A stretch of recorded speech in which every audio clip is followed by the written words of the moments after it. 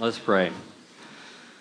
God the Father, you have visited this place, born in a stable of Bethlehem, lived among us, died at our hands, but rose from the dead in victory over the grave by the power of your almighty hand. And by the Holy Spirit, you empowered the believers, the churches all over the world in all kinds of tongues and languages still to this day, to hold on to Easter hope in an ungracious and unholy world. Send that Spirit now, that things may come alive for this community this morning, and that dead hearts might beat again with the same resurrection power that brought your Son out of that dark tomb. In His name we pray, and everyone says, Amen. Our call to worship. The Lord be with you. And also with you. This is the good news. The grave is empty. Christ is risen. Hallelujah. This is the good news. The light shines in the darkness, and the darkness can never put it out. Hallelujah. This is the good news. Once we were no people. Now we are God's people. Hallelujah. Christ is our peace. The indestructible peace we now share with each other. Hallelujah. When Jesus appeared to his apostles and his believers after he rose from the dead, one of the things that the Bible tells us that he did is that he breathed on his disciples and said, "My peace I give you. My peace I give you."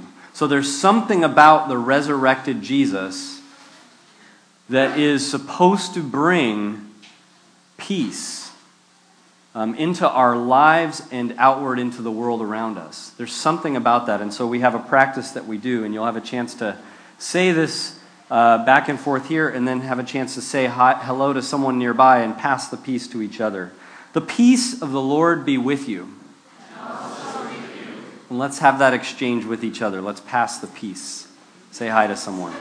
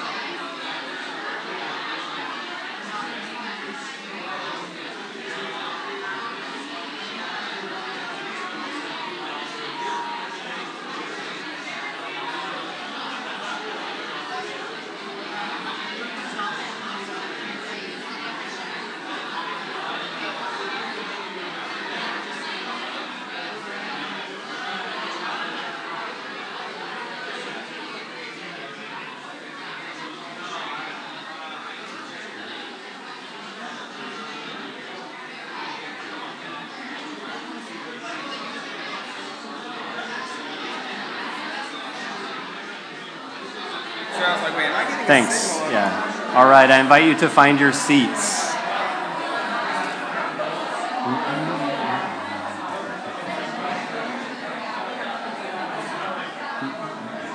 All right, as you're finding your seats, I'm going to start passing this around. This is a clipboard. It's got some things in it. You can just pay no attention to that. It used to be used for something else. It's the only one I could find this morning. This is a sign-up related to our children's ministry. So if you have any interest and have been making City Life Church your home church and have any interest in the fall, so after the summer is wrapped up and we've all had our fun, if you'd like to be a helper or a teacher in some way with the kids ministry, or you're just wondering about it, put your name down on here. I'm going to pass this around this way and just keep it moving. You saw, I don't know, what did we see, about 15 kids up here? And last week I did a quick poll to say how many kids you think we have from 16 and under at City Life Church. And no one guessed high enough. We have 44 children and youth. And so this is a growing... When we first started City Life in 2007, I had 2 children, and that was pretty much it. There was, I think Eric had one of his kids then, but I mean, other than that, nothing. Now we got 44 kids, and we're trying to figure out how to make that work. And so we could use several people who are just willing to do once a month of helping with kids and youth in the fall. So that's September. You have time to think about it. In our worship guide, there's a contact card. If you have questions or if you're visiting for the first time today, let us know how you found out about us or what questions you have. You also might want to get involved or get more connected or want to discuss a spiritual issue. You can use that card for that. We also, at City Life Church, we are trying to partner with, in a meaningful way, and support an enrichment program that exists just to the north of us, just to the north of downtown, in the neighborhood of Gardenland Northgate. It's called the Greenhouse. And they work with a population of students and children that are right in the complex and the houses right around where their center is. And we were able to do a lot of help with their camp that they just did, ABC camp this week on Tuesday and Wednesday. And thank you to those who helped. I know a lot of people helped, and I showed up and saw a bunch of people doing really cool things, helping teach and everything else. It was really exciting. So thanks for helping partner with that. If you have heard us talking about the Greenhouse and you're wondering what it is, why we're so committed to connecting with them and helping them, there is an event coming up next month. It's an extremely fun event. It costs $70, which helps support the Greenhouse. So that's a donation. And it's on May 31. So there's plenty of time. What we picture and what the director of the Greenhouse told me would be exciting if we had... It's a big dinner, and there's desserts, and there's all kinds of stuff happening to help us know more about the Greenhouse.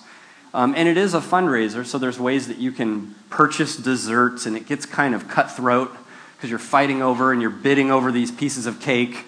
It's a really fun event. What the director of the Greenhouse was telling me was that it'd be cool if we had maybe some groups at City Life. Maybe you don't want to go alone. Maybe you do. Maybe you want to go with some people in your small group or some friends that you have here. So get together and sign up, RSVP. I have a bunch of cards up here that are basically invitations. So if you're interested in going and want to tell a few friends, come see me after the service and I'll give you one of those.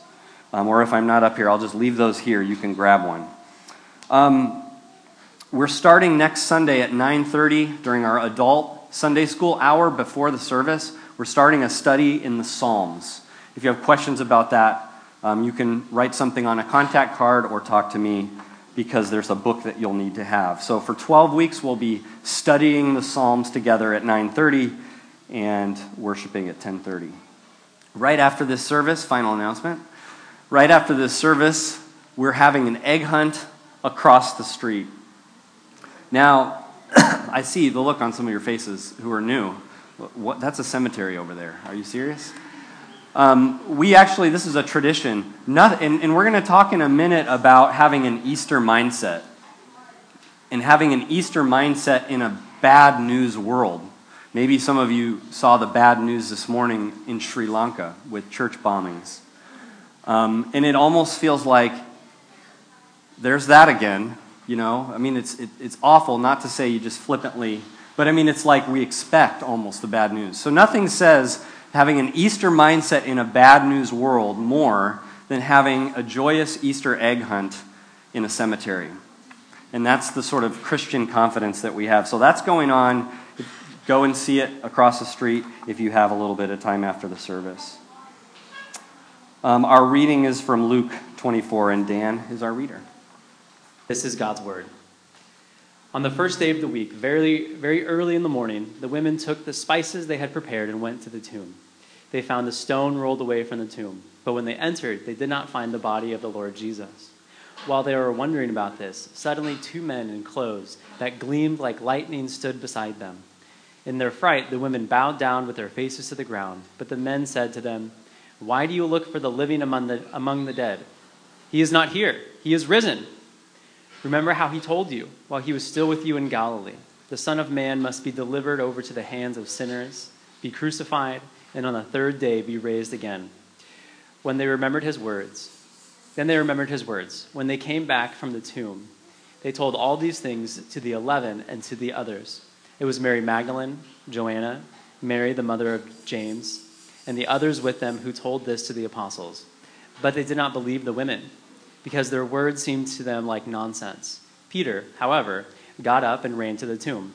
Bending over, he saw the strips of linen lying by themselves, and he went away, wondering to himself what had happened. The word of the Lord.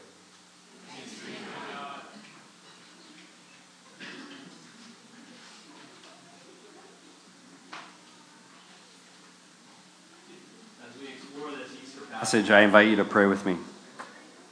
Our God of grace, as we come into this space, and we come from all kinds of different experiences and expectations this morning, now we invite something to happen that Christians believe happens when we open up your scriptures, that you would speak. Not because I'm going to say something profound, but because you're going to use whatever is said to bring your grace, your presence into our lives. We might come doubting all of that and quite skeptical this morning. Or we might come with all we can see in front of us is a murky swamp of fear and bad news. And we've already begun sludging through it. But others of us come and there's sort of a happiness or a lightness. We see the light at the end of the tunnel, a door has opened, whatever it is, but there's something which makes us able to hope this morning. Maybe prayers have been answered. Even as we sit here next to someone else who says, I've been praying and it doesn't seem to work. And as we come with this mixture of faith and doubt, the truth is we're all in the same boat. We're all more of a mess than we care to admit. But in Christ, your story tells us, yes, we're more of a mess than we care to admit, but in Christ we're more loved and accepted than we ever imagined. And so will you use the story of the empty tomb this morning to show us that love that you have for us? We pray in Jesus' name, amen. Luke chapter 24 is what we're looking at. And the Bible has a bigger story. Man, we've filled almost every seat, haven't we? There's a few chairs over there and some over there if anybody still wants to find a spot. The Bible is not a book of rules. And the Bible is not an instruction manual. Even though you'll walk into churches or groups of Christians who are using it that way all the time, primarily that way, it's not primarily that. There are some things that could function as instructions. There are some things that could function as rules in there. But that's not primarily what it is. It's the story of God's grace. It's a long story. It's a long, drawn-out telling of how there's a gloriously beautiful world that has been deeply wounded and scarred and flawed because of human sin. And so the rest of the story charts God's plan for renewing and fixing and restoring. We don't even, like tomorrow is Earth Day, And on Earth Day, the evidence is always before us. We don't need the Bible to tell us that the world is scarred by human sin. We know it. We can see it. The evidence is before us. So the plan of the Bible, the whole thing of the Bible is God incrementally kind of walking through and entering in to restore and renew and to bring hope. So Christians look at the cross and the empty tomb, and the only way we know how to understand them and make sense of what Jesus did is within that bigger story. That these are the climactic events of this restoring plan, this healing plan. So that's why Christians make such a big deal out of Easter, because when death itself is overcome by Jesus, well, what else is going to get in the way of God's ability to enter in and renew? We see the horrible news. We see all of it. And yet Christians today say, as like a slogan that flows out of that empty tomb, we say, He is risen. A bunch of you know it already. It's this back and forth that says, it's not just a silly, quaint tradition. It says, this God is making all things new. Bring it on. All the news around us seems bad so often, and yet He is risen.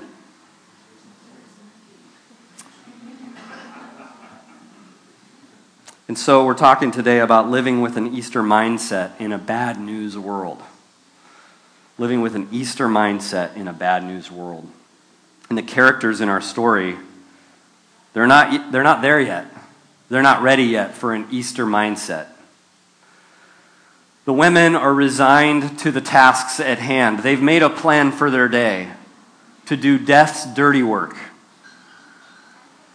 And so they're perplexed that they can't find the body. It's almost, the angels tell them to remember that Jesus said He was going to be raised, but you almost get the sense that that's too difficult of a path to take. Maybe you could just tell us where the body is so we could go through with our plans for the day. There's a way in which we all kind of get stuck in the bad news. We get stuck in death's dirty work. And the women seem stuck, and the angels, messengers, whatever they are, that appear to them, say, it seems like with a little bit tongue-in-cheek, why are you looking for the living among the dead? But the 11, too, it's not just these women that have come early in the morning to do death's dirty work, but the 11 as well. They're resistant. The women come and tell them, but they don't believe it. It sounds crazy. They're resistant to an Easter mindset, and Peter is unsure. Even though he is willing to go run to the tomb and check out the evidence himself, he's still, at the end of the story, wondering. It's a bad news world. And many of you come this morning and the bad news mindset is wearing you out. Even the solutions that we adopt, that we think are going to help us through the bad news of this world, turn out to be bad news in of themselves.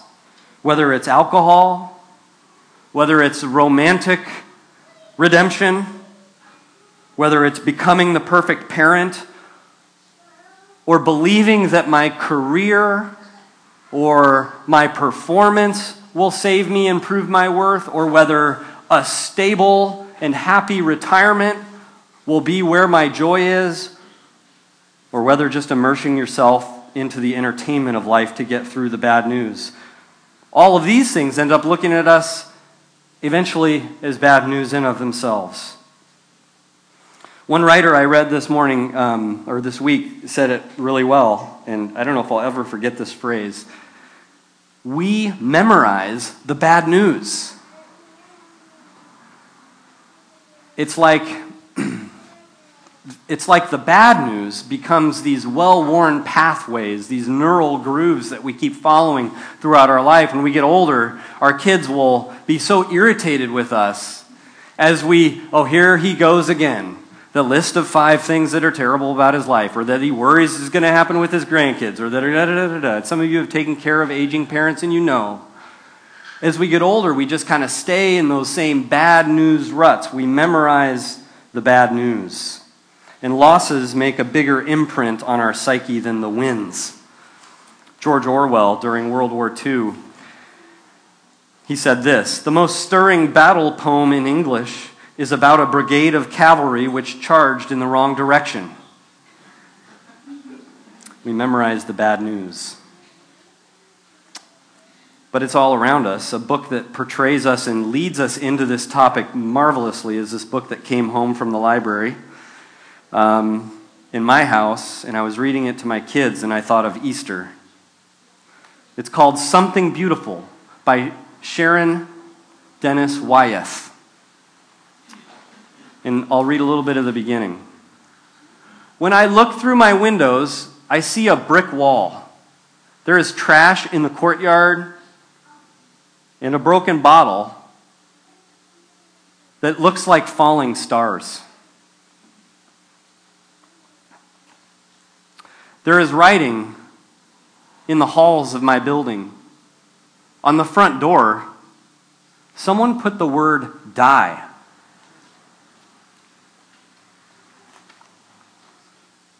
Where I walk, I pass a lady whose home is a big cardboard carton. She sleeps on the sidewalk, wrapped in plastic. I run past a dark alley where Mommy told me I must never stop. Behind a fence, there is a garden without any flowers. Many days, we get out of bed and we look around, and that's life. And it's easy to memorize the bad news. Maybe you come this morning with a bad news mindset of some sort or the other. Maybe you come this morning with a litany of what's wrong with religious people. Or maybe you just come fresh off a conversation last night or 2 nights ago with someone who was talking about that very thing. Or maybe you come with 2 or 3 reasons why already that the Bible need not be taken seriously. This whole bad news world, this whole bad news mindset can leave us really vulnerable,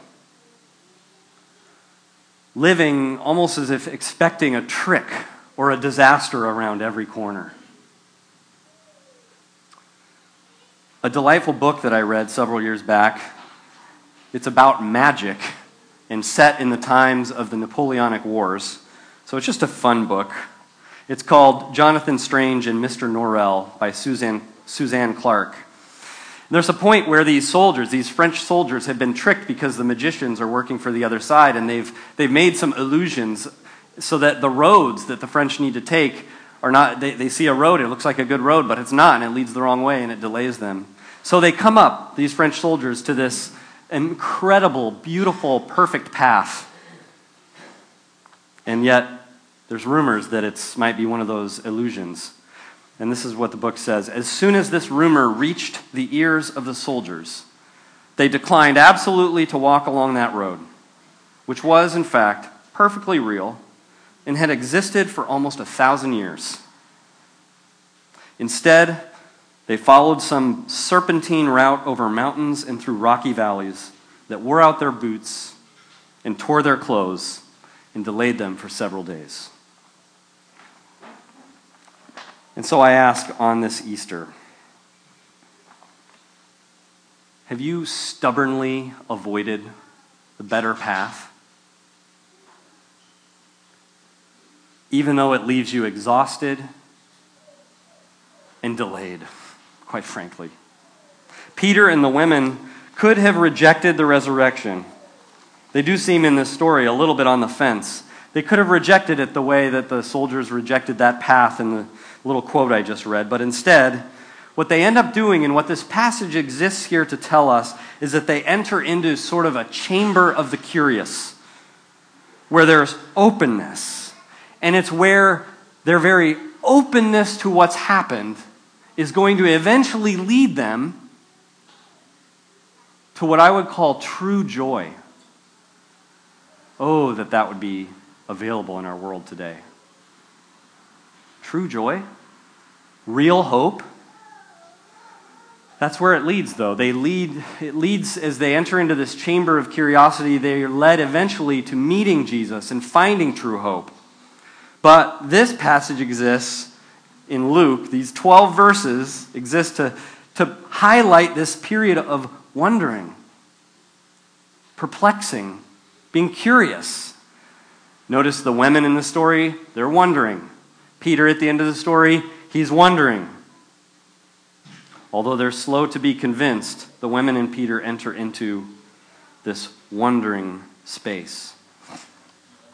I got permission from Jonathan, who was standing up here before, to express or to share a quote that he gave in approaching membership related to his own journeying through this kind of phase of openness.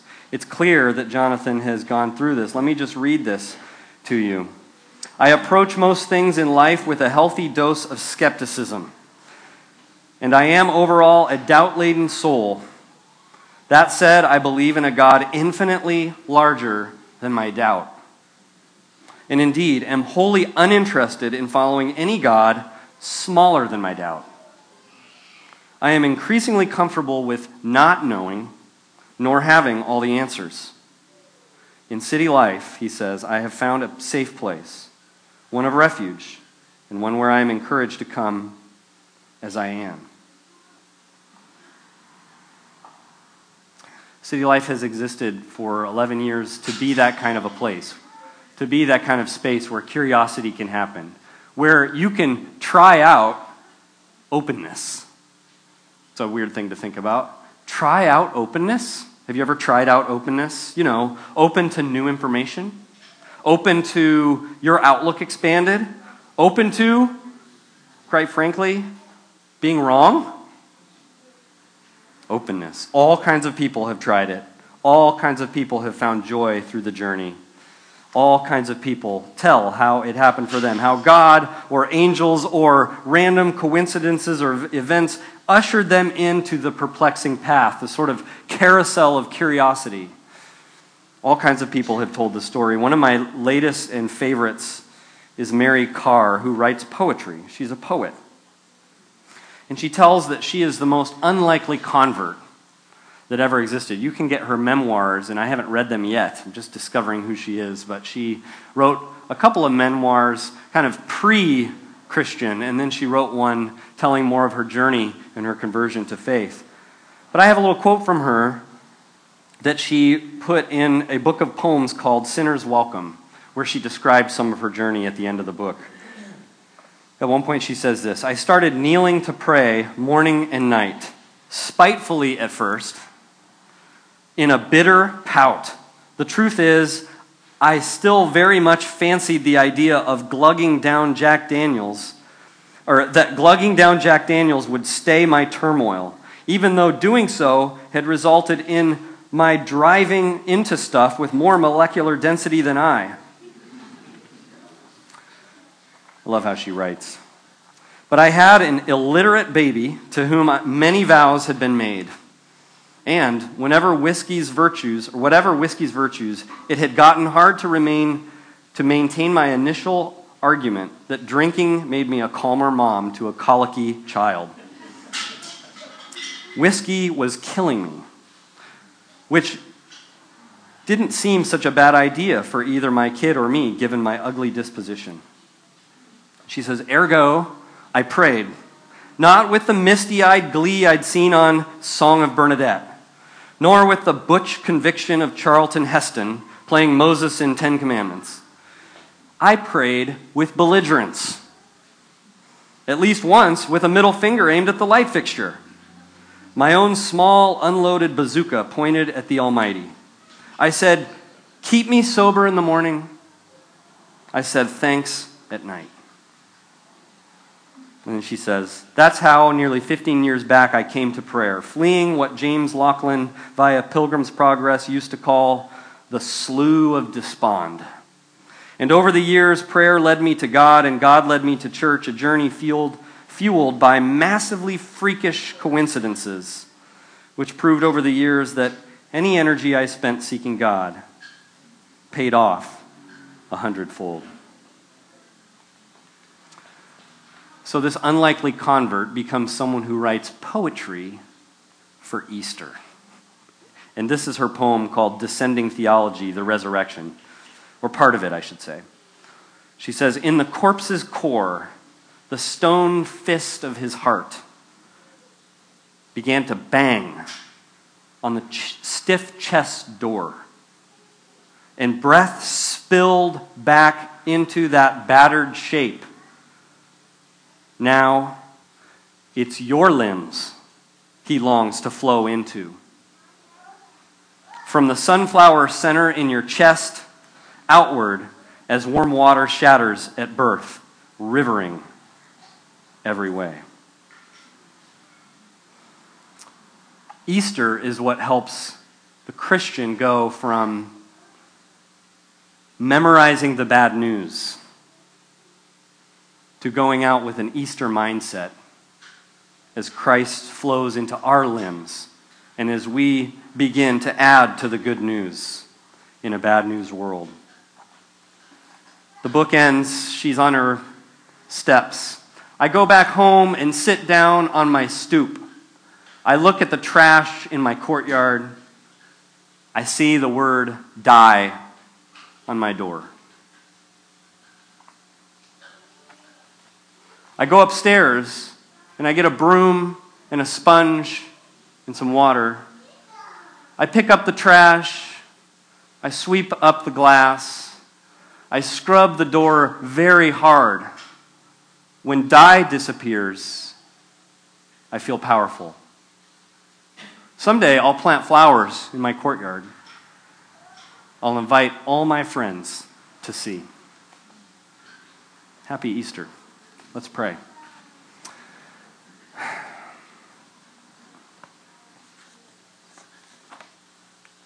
God of Easter, God of the empty tomb, God of eternal hope, would you deliver us from the fear of death and make us to know that death is not the end but the beginning of life, not the twilight but the dawn, not the midnight but the breaking day. So grant us the certainty that beyond death there is a life, where the broken things are mended and the lost things found, where there is rest for the weary and joy for the sad, where all we have hoped and willed of good shall exist, where the dream will come true and the ideal will be realized, where we shall be forever with our Lord. So grant us the Easter certainty that life is stronger than death. Through Jesus Christ our Lord. Amen. We respond to hearing God's word through offering prayers on behalf of our church and the world. The communal response is, Lord, hear our prayer. And you'll also be invited to join your voices together with the Lord's Prayer as we close. Let us pray. O God, grant us to share in the life and the death and the resurrection of our Lord Jesus Christ. Grant that through him and with him we may die to sin and live to righteousness. We pray to the Lord. Lord, hear our prayer. Grant that through him and with him our old self may die, and the new self, victorious over sin and lovely with goodness, may be created. We pray to the Lord. Lord, hear our prayer. Grant that through him and with him we may become a new creation in which the old things have passed away and in which everything has become new. We pray to the Lord. Lord, hear our prayer.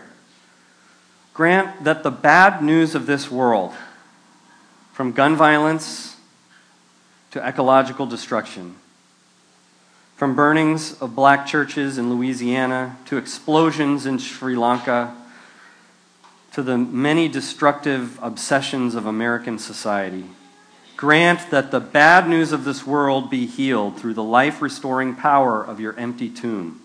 We pray to the Lord. Lord, hear our prayer.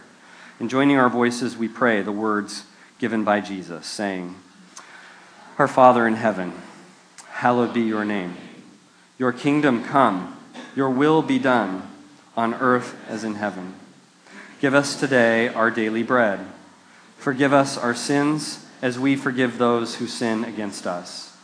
Save us from the trial, and deliver us from evil. For the kingdom, the power, and the glory are yours, now and forever. Amen. We continue our response to God through our offering, and while the musical offering is taking place up here, we use this time of worship to give back to God from what God has given us.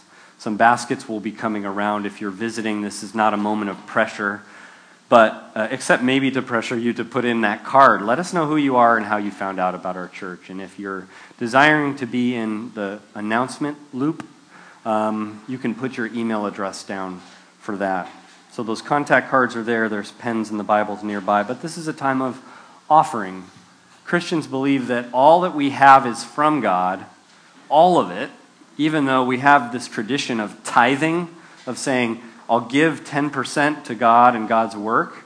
But that's just a representative of everything I have is God's and for God's use. And so this is a part of our living out our faith to worship God with our offerings. And so I invite you to join me as the words on the screen usher us into a prayer to shape this time. Let us pray. Good Shepherd, you spread a table before us.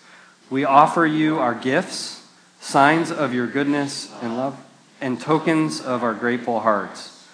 Nourish us at the feast of the Lamb, that we may proclaim to all the world your triumphant love in Jesus Christ, our Lord. There's a couple seats up front, and otherwise maybe over here, and right up the second row. We come to a time of communion, and we're going to actually have two stations up front. So I wonder, Dan and Jen, if you would be willing in a minute to come up and be the second station. Communion, the Lord's Supper, the Eucharist. We'll say a few words that will help us kind of absorb what all this means in a minute.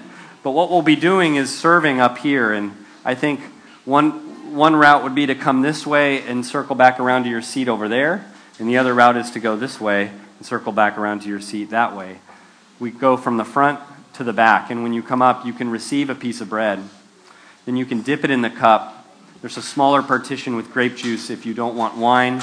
And then you can eat it on your way back to your seat. If you need gluten-free vegan, the crackers will be on the table on this plate. That's how we'll be serving communion. At this table, we celebrate. It's okay. Come on up, Jeremiah. Come on up. This is good for your car on the carpet right here. At this table, we celebrate that God didn't come to us in some kind of way that said, now if you can do enough, if you can be good enough, then you can approach me. That quite the opposite, that God approached us when we weren't enough. And that's the story of the Christian faith.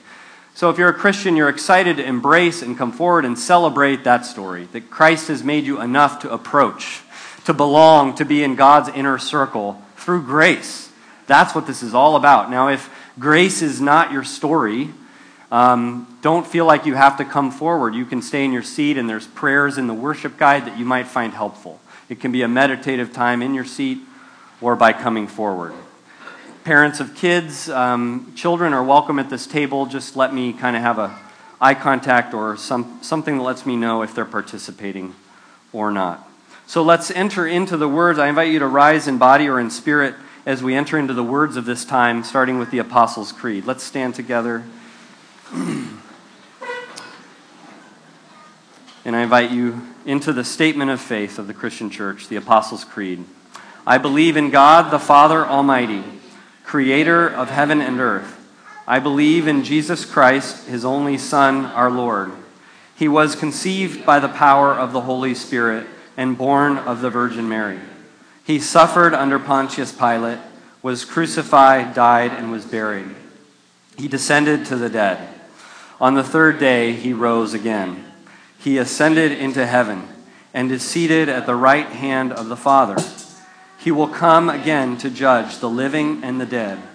I believe in the Holy Spirit, the Holy Catholic Church, the communion of saints, the forgiveness of sins, the resurrection of the body, and the life everlasting. Amen. The Lord be with you. Lift up your hearts. Let us give thanks to the Lord our God. It is right for us to give thanks and praise. Father, we give you thanks and praise, eternal God, creator and ruler of the universe. Your hand formed us from the dust of the earth and set us among all your creatures to love and serve you. When we were unfaithful to you, you kept faith with us with your steadfast covenant of grace. You led us through the desert to the land flowing with milk and honey. You spoke of love and justice in the prophets, and in the Word made flesh, Jesus of Nazareth, you lived among us, manifesting your glory. He died that we might live, and is risen to raise us to new life. Therefore, we join our voices with those past and present who forever sing to the glory of your name, saying, Holy, holy, holy Lord, God of power and might. Heaven and earth are full of your glory. Hosanna in the highest. Blessed is he who comes in the name of the Lord. Hosanna in the highest. He came with healing in his touch and was wounded for our sins. He came with mercy in his voice and was mocked as one despised. He came with peace in his heart and met with violence and death. And by your power he broke free from the prison of the tomb, and at his command the gates of hell were opened. The one who was dead now lives. The one who humbled himself is raised to rule over all creation, the Lamb upon the throne. And so, our dear Lord, as we approach this table, risen Christ, whose absence leaves us paralyzed, but whose presence is overwhelming, breathe on us with your abundant life, that where we cannot see, we may have courage to believe, that we may be raised with you. To you belong glory and honor forever and ever. And we say, Amen. You can